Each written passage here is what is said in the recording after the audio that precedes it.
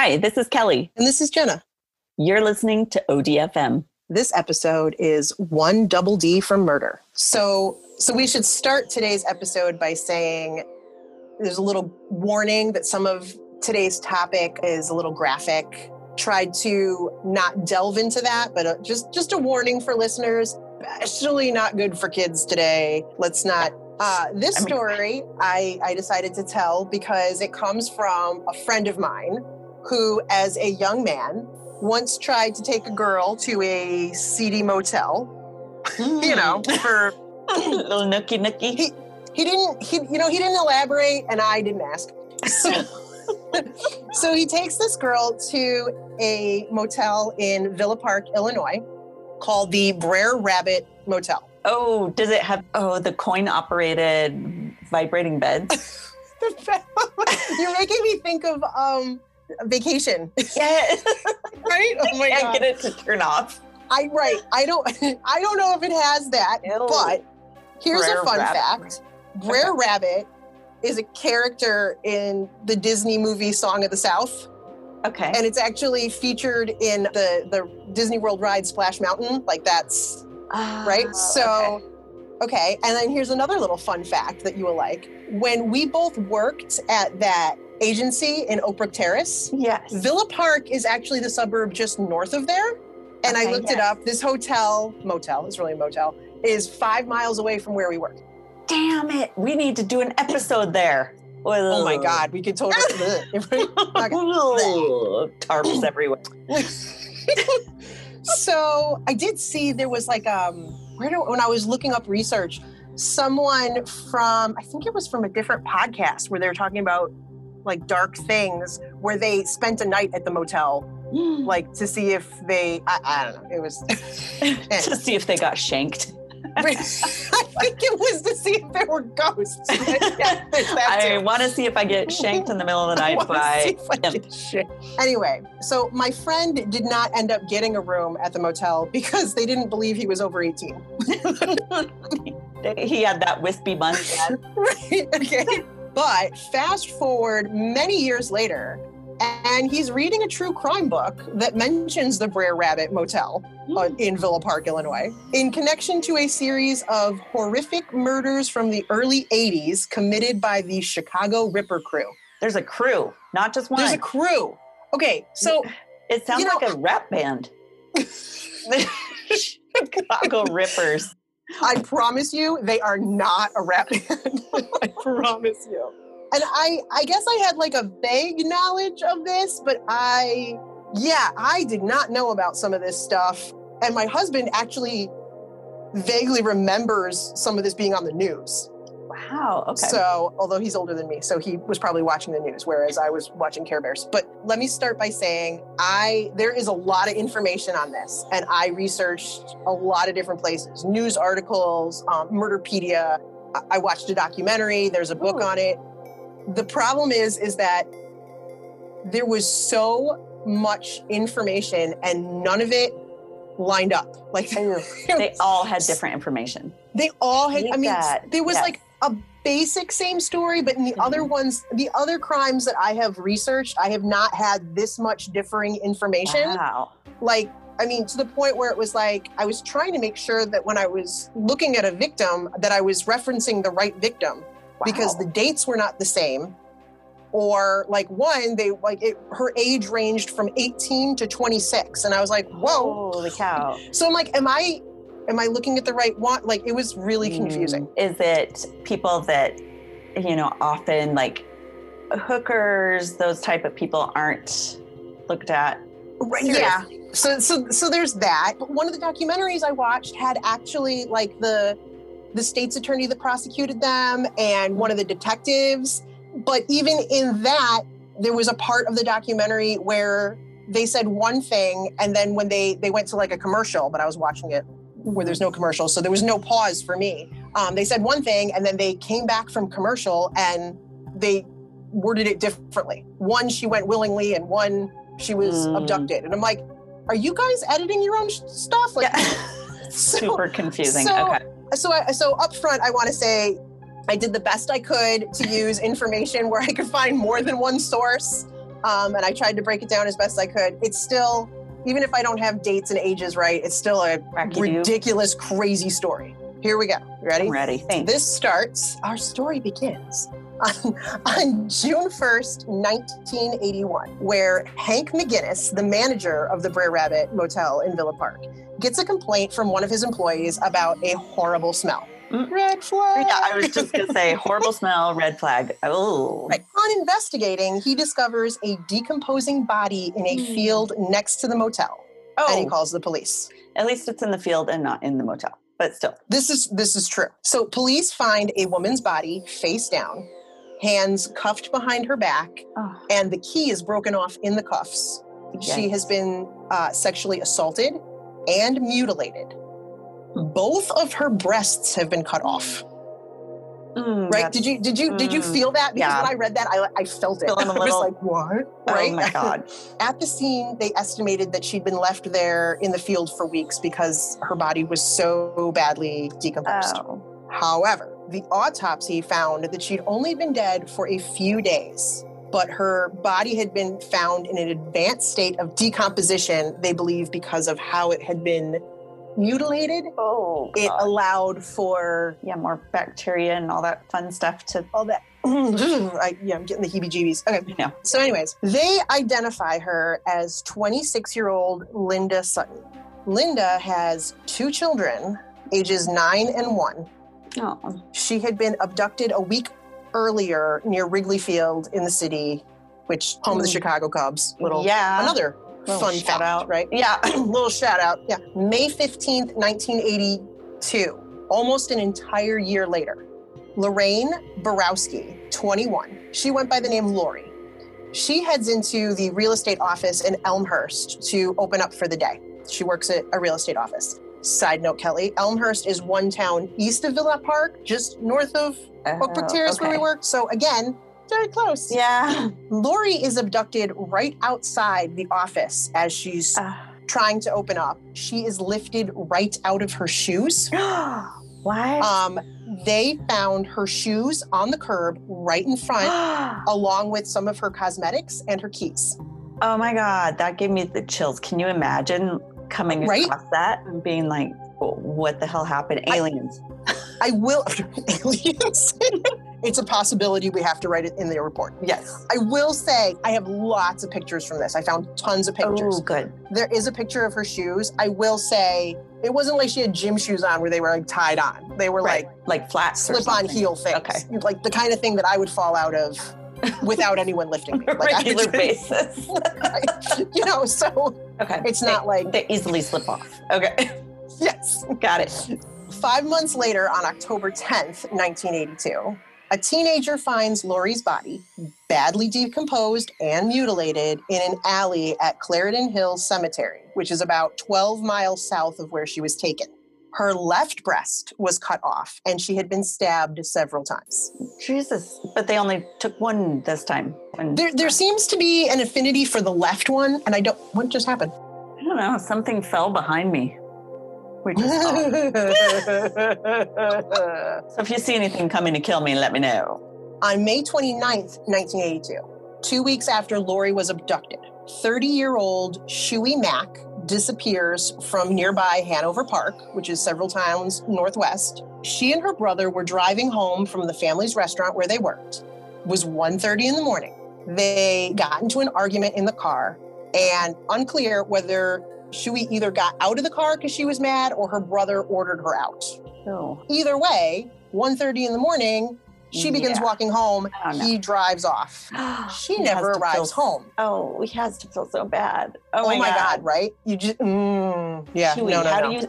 So her name is Shui, but I watched the documentary, pronounced it for me, thank goodness. I'm glad I watched the documentary because there were quite a few names in here that I couldn't pronounce. Yeah, I was totally like, Shuey. Okay. Shuey, yeah. Got it. Shuey. So Shuey's body was discovered about 4 months later on September 30th on a construction site in South Barrington, about 8 miles north from where she'd last been seen. So they're getting around the birds. Yeah. Okay. Oh my God. And I'm familiar with all these places. When she was found, the back of her skull was crushed. She had a cracked tooth. Her body also very badly decomposed, but she still had some of her clothing and a necklace on. And her boobs?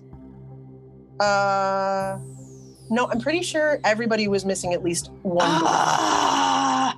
Right? They should have called them something breast related. The Chicago breast booby takers? I don't know. What are you supposed to call them? Booby takers. I think they called them the Chicago Ripper Crew because at first they were saying it was like Jack the Ripper, and they thought it was one guy. And now I have a cat at the door again meowing. I heard that because mine was doing that earlier too, so I'm sure he's in the background. Because we're all we about closed the professionalism door here. Yes, yeah, we closed the door. We closed the door. We entered a room and closed the door. So that obviously means like go meow. Let's get back to this fun stuff. All right, so Chicago 2 breast weeks after Shuey, what'd you say? Chicago breast removers. I'm still thinking that sounds like they're a really bad surgical mastectomy team. place. Like, it sounds like a really poor name for a god. All right, I'll keep thinking. So 2 weeks after Shuey was abducted, a prostitute who went by the name of Angel York, which is a pretty good. That's a pretty good prostitute name. Yeah. It almost sounds like she could be Star Trek-y and angelic at the same time. Okay, maybe she was going for the nerd. the client based. Yes, the client based. Right, exactly. She had been working on the near north side of Chicago when police came by sweeping the area for prostitutes. So a prospective John offered her a ride in his red van, and so she took it, thinking, "Hey, this is a good move, right? Yeah. This is my safer choice." Was not the safer choice. No, a van. Yeah. He became violent and drove her to a deserted building, which is never a good thing, right? No. So Angel, who was actually 18-year-old Holly Clemens. Oh, that's so much cuter. Go by Holly. Yeah. I agree. Okay. I agree. Angel York. I mean, yeah. She was ordered to undress. Warning right here. This is a hard one. She was ordered to undress and to cut a hole into the side of her own breast with a knife. Thanks. No thanks. Right? I mean, the idea of having a nipple pierced just that sounds awful. Yeah. Okay, this gets worse. Her attacker then enlarges the hole with his fingers and the knife so he can fit his penis in the hole. What? Oh God, yeah. Dude. And he proceeds to have sex with her boob. I can't. I know. And there's a different way you can do that. There's way less so intrusive. Many. Oh my God, there are so many other options. Oh God. Okay. Afterwards, he puts duct tape over her breast. Thanks. That doesn't fix everything, MacGyver. Right. Right, exactly. Duct tape doesn't actually solve everything. No. Okay. He puts duct tape over her breast and leaves her in an alley. Fortunately, she was discovered just a few minutes later, taken to a hospital, so she survived. Wow. Right? What was different about her that he let her live? You know what? I'm not really sure. So she survives the attack, describes her attacker and the red van to police, but they don't come up with any leads. Of course. I know. I'm still, I have to take another drink because that was really... 2 months later in August, the body of 18-year-old Sandra Delaware is found under the Fullerton Avenue Bridge on the North Branch of the Chicago River. She has been raped, stabbed, and strangled. Oh. Her hands are tied behind her back, and her left breast has been severed. Totally leaving a calling card. Where are these breasts going? Oh, I will tell you. Oh, God. Okay. I will tell you. Okay. September 8th, 1982. The body of Rose Beck Davis, a 30-year-old marketing executive, is found in an alley near Lakeshore Drive in the Gold Coast area of Chicago. So, we're talking all over the place, right? We're not, they're not limiting themselves. I mean, there's nice neighborhoods, not so nice neighborhoods, seedy motels everywhere. She has also been slashed and assaulted with the handle of an axe and Oh, God. I have a problem with this one. The medical examiner found pieces of wood, probably from the handle of the axe, still inside her.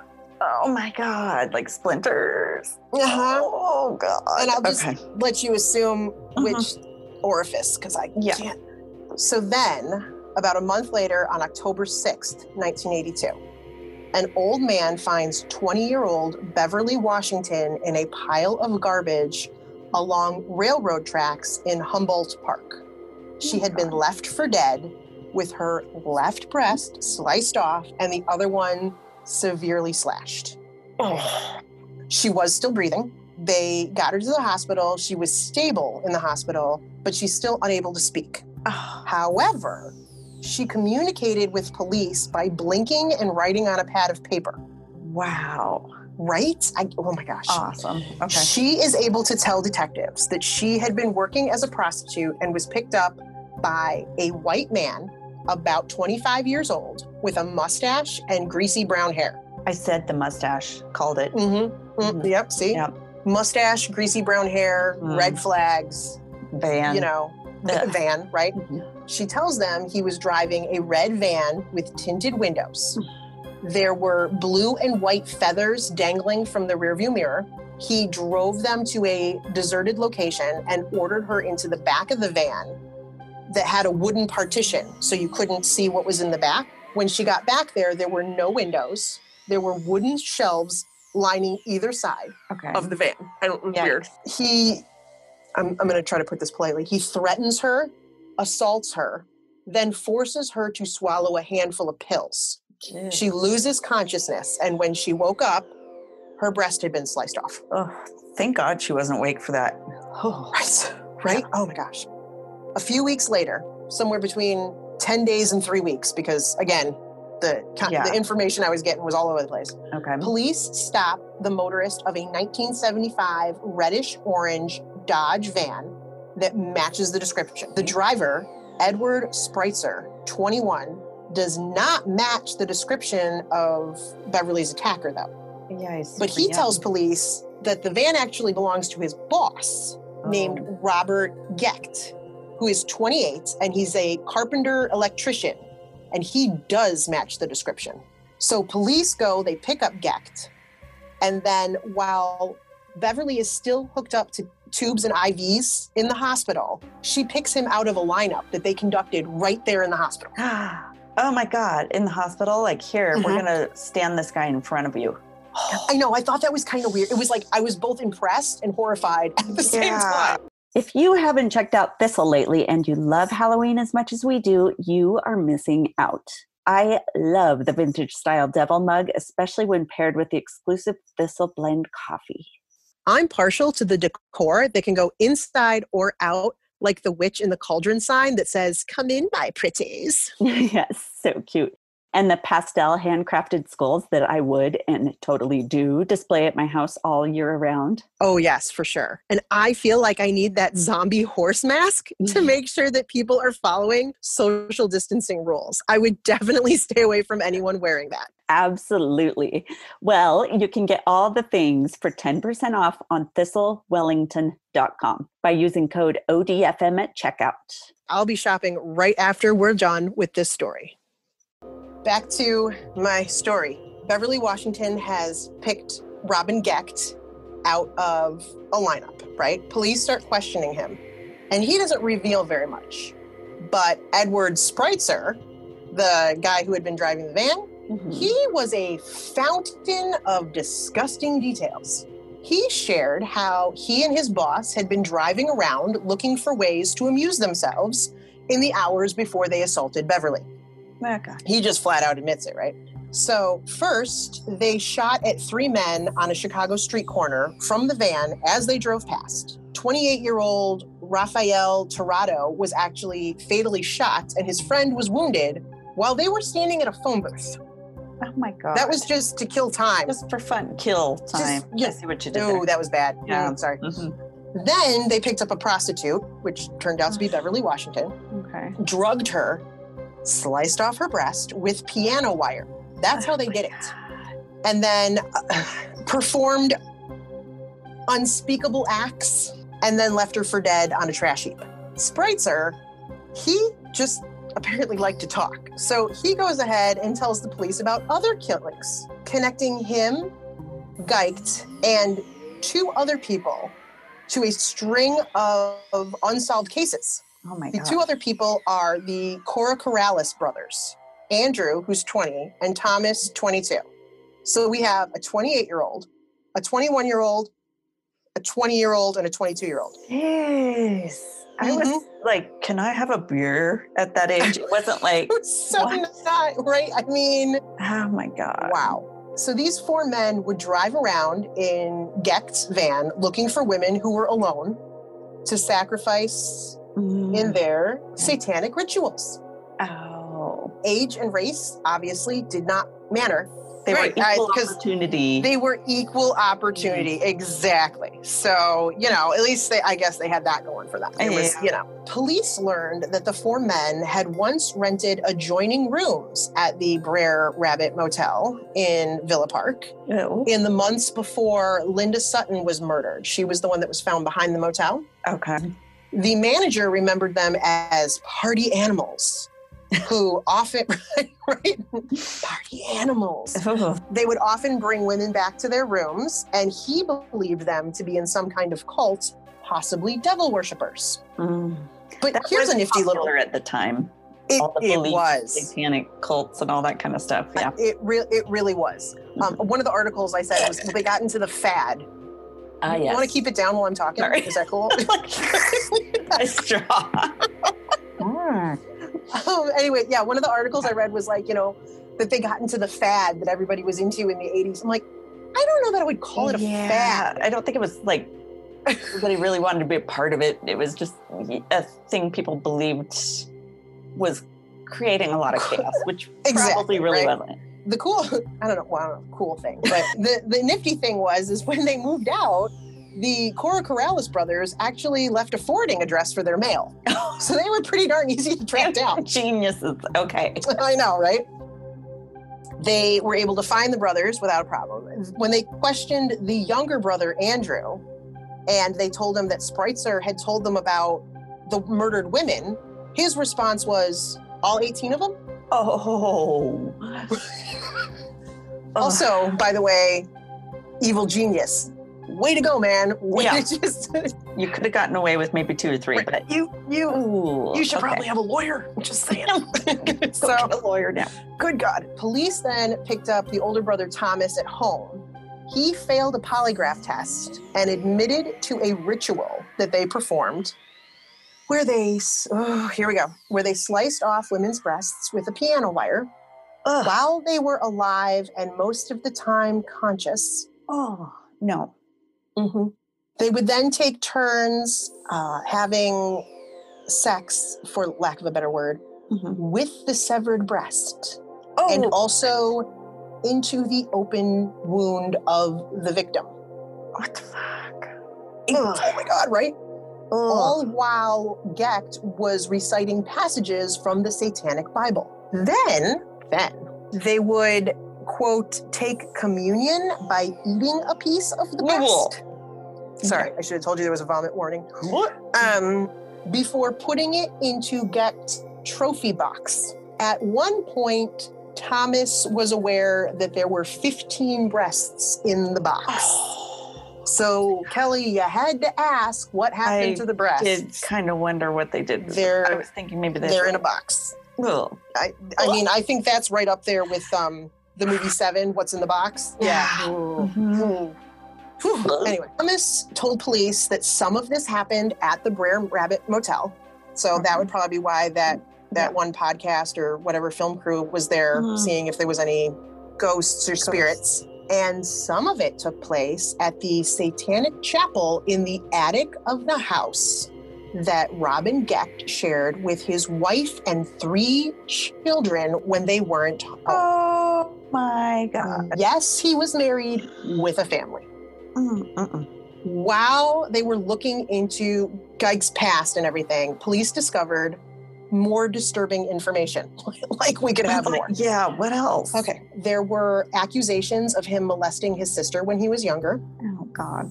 And here we go. At one point, he had been a contractor for John Wayne Gacy. What? Yes, right? Oh. What are the odds that these two completely insane individuals work together? Oh So my here's God. So here's a fun fact. He may have been an accomplice of Gacy's because there are rumors that Gacy had help, but they haven't been able to prove it. But apparently some of the timings of either the murders or the boys disappearing correlated with times that John wasn't even around or in the area. Wow. So they haven't been able to figure that out, but they figured he had some kind of help somehow, somewhere, whether or not people who helped them realized they were helping him or not, I don't know. But police searched Geick's home and found the chapel in the attic, along with the satanic literature and a rifle that matched the one used in the random shooting of Rafael Tirado on the street corner. Geick was arrested for the kidnap, rape, and attempted manslaughter of Beverly Washington, who was the very last victim that survived. But after that, many women came forward with their own horror story of experiences they'd had with him. They included torture and breast mutilation with needles and knives. Jesus. Some asked him, some say that he asked them to cut off their own nipples because he wanted to see how they worked. What? Oh my God. I do. Cut off your own. You've got them too. Hey, that is an excellent point. You know, like they don't have them. Yeah, right, exactly. Yours work too. Let's, seriously. Oh, okay. Kelly's gonna vomit mid-podcast. Okay. Heavy breathing. Okay. While talking to police, Spreitzer, the one who just can't stop talking, he even claimed that Geick once became so furious with his wife that he cut off her nipples. And then here is a quote from Spreitzer. He said, and some of this is not correct English, so I'm just gonna word for word. He stated, quote, "A black female was picked up, blindfolded, and gagged. Robin shoot her point blank in the head, put chains around her neck and legs, attached 2 bowling balls, and threw her in the water. I understand her body was never found." That was the quote. So so there's more. There's more people that they don't even know about. Robin Gecht, Edward Spreitzer, and brothers Andrew and Thomas Kokorialis became known as the Chicago Ripper Crew, and they are believed to be responsible for at least 18 tortured and mutilated and murdered women in the Chicago and its suburbs. And all of this, at least all of this part of it, took place between 1981 and 1982, a year and a handful of months. Wow. I don't know what they had been doing before that or whatever, but my story right here, I mean, this is a lot in a very short period of time. So Edward Spreitzer and Andrew Kokorialis confessed to up to 17 murders. Thomas Kokorialis confessed to being present during 3 of them. All said that Gecht was in charge and that they followed his lead. Robin Gecht, however, claims he's totally innocent. This is because he's the leader. He's the leader. Despite powerful witness testimony, there was no hard evidence against him to prove he was guilty of anything except for attempted manslaughter of Beverly Washington. So the kidnapping and rape charges were dropped. There's a couple surprises coming for you. Oh, shit. I don't know if I can handle anymore. I know. They cut off their own nipples. See, that would have been... I mean, if you're going to research, maybe you should research on yourself first. So it's not like there weren't medical books and things. I mean, there was a way to look this stuff up. Very true. Now we are at September 29th, 1983. Robin Geich is convicted in Cook County. He is sentenced to 120 years in prison. Of the 4 men, he is the only one not convicted of murder. Because remember, he claimed he was innocent, and they couldn't get any hard proof, but he still got 120 years. Okay. I find it very weird when you listen to all these, the ranges on the convictions is odd. I find. It always happens to be with like whose lawyer was good and what juries. Exactly. Yeah. It was very weird. Geich has done several interviews since being convicted, and I copied some of them because I figured I had to read them word for word because you can't make this shit up.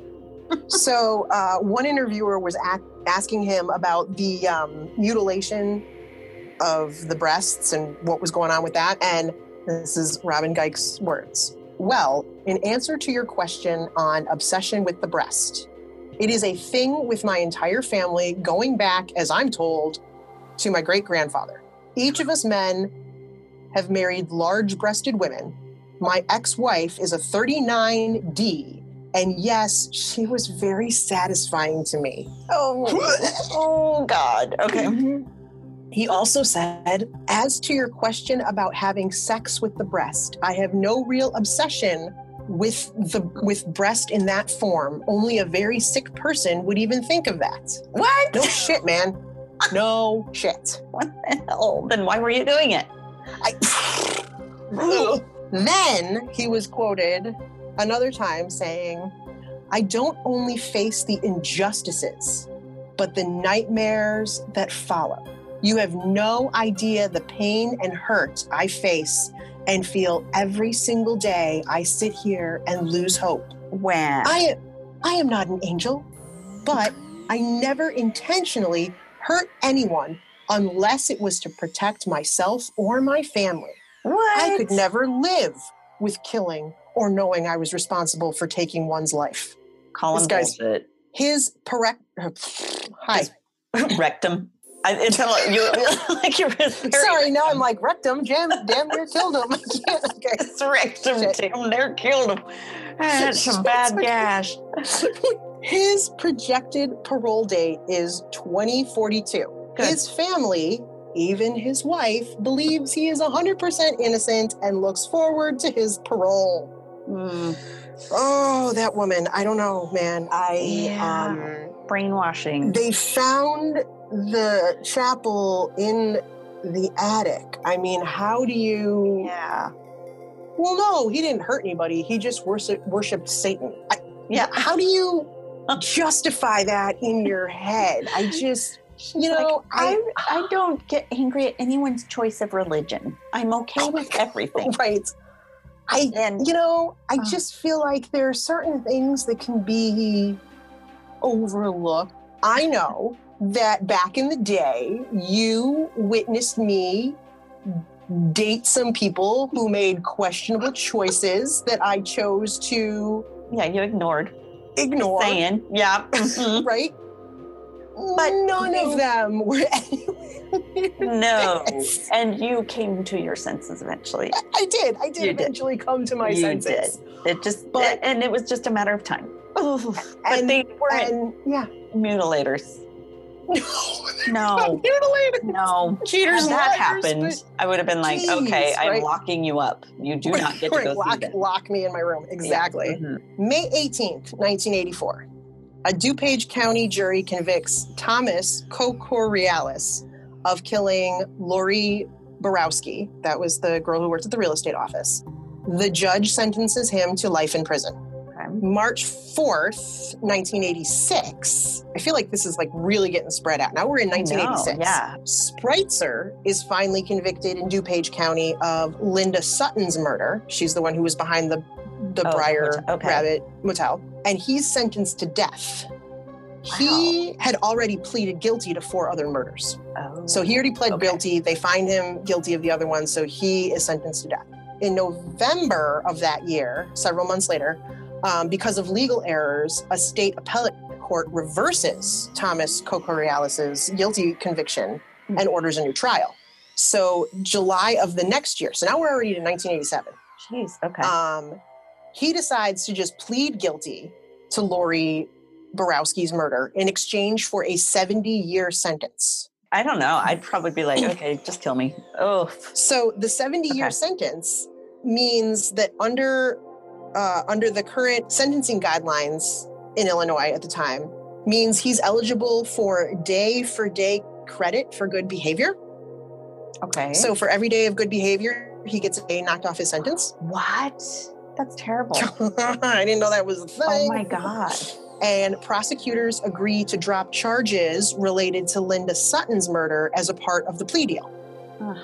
Now we fast forward to March 17th, 1999. The youngest member of the crew, Andrew Kokorialis, who at the time is 35, is executed by chemical injection. Wow. Okay. Fun fact, because I'm throwing the fun facts in here. Yeah. He is the last inmate to be executed in Illinois.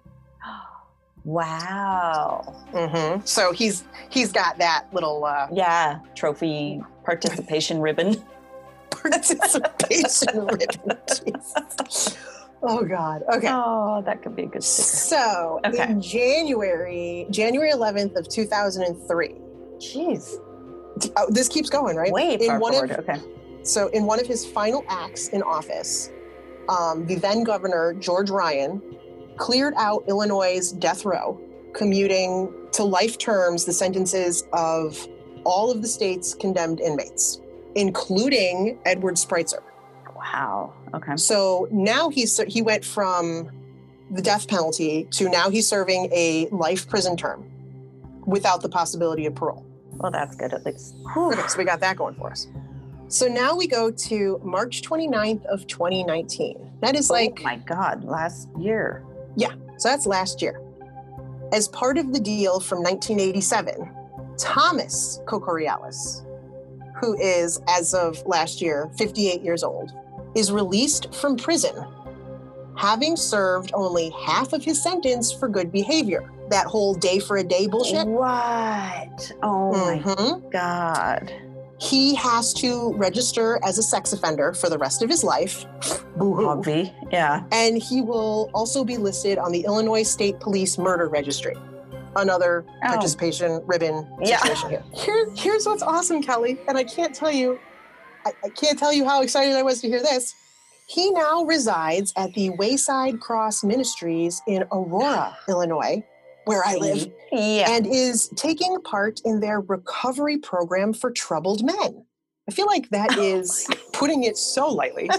like, no, you didn't just have an affair or just have a drug problem or just... Yeah, he's troubled. So I looked it up. This place is 4 miles from my house. Oh, fun. Fun, right? It's volunteering is great. You should go volunteer. Oh my God. We go volunteer. It's down the street from Hollywood Casino. Do you remember the casino? Yeah. It's like 2 blocks away. It's like 2 fucking blocks away, right? Oh, no. So when interviewed, the mayor of Aurora, Richard Irvin, said that he was blindsided to find out that that's where he was going and living, and that it's a risk that the city should not have to take. Or the people that live there. Yeah. Right? And I don't know what exactly the parameters are for distances from schools and parks and stuff, but there are schools and parks in that area.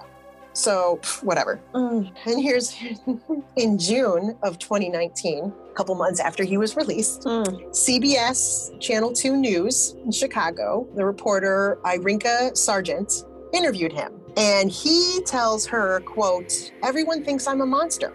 I'm not a monster." Well, there you go. He's not a monster. So we're all feeling okay now. Oh, it's fine. No worries. Okay.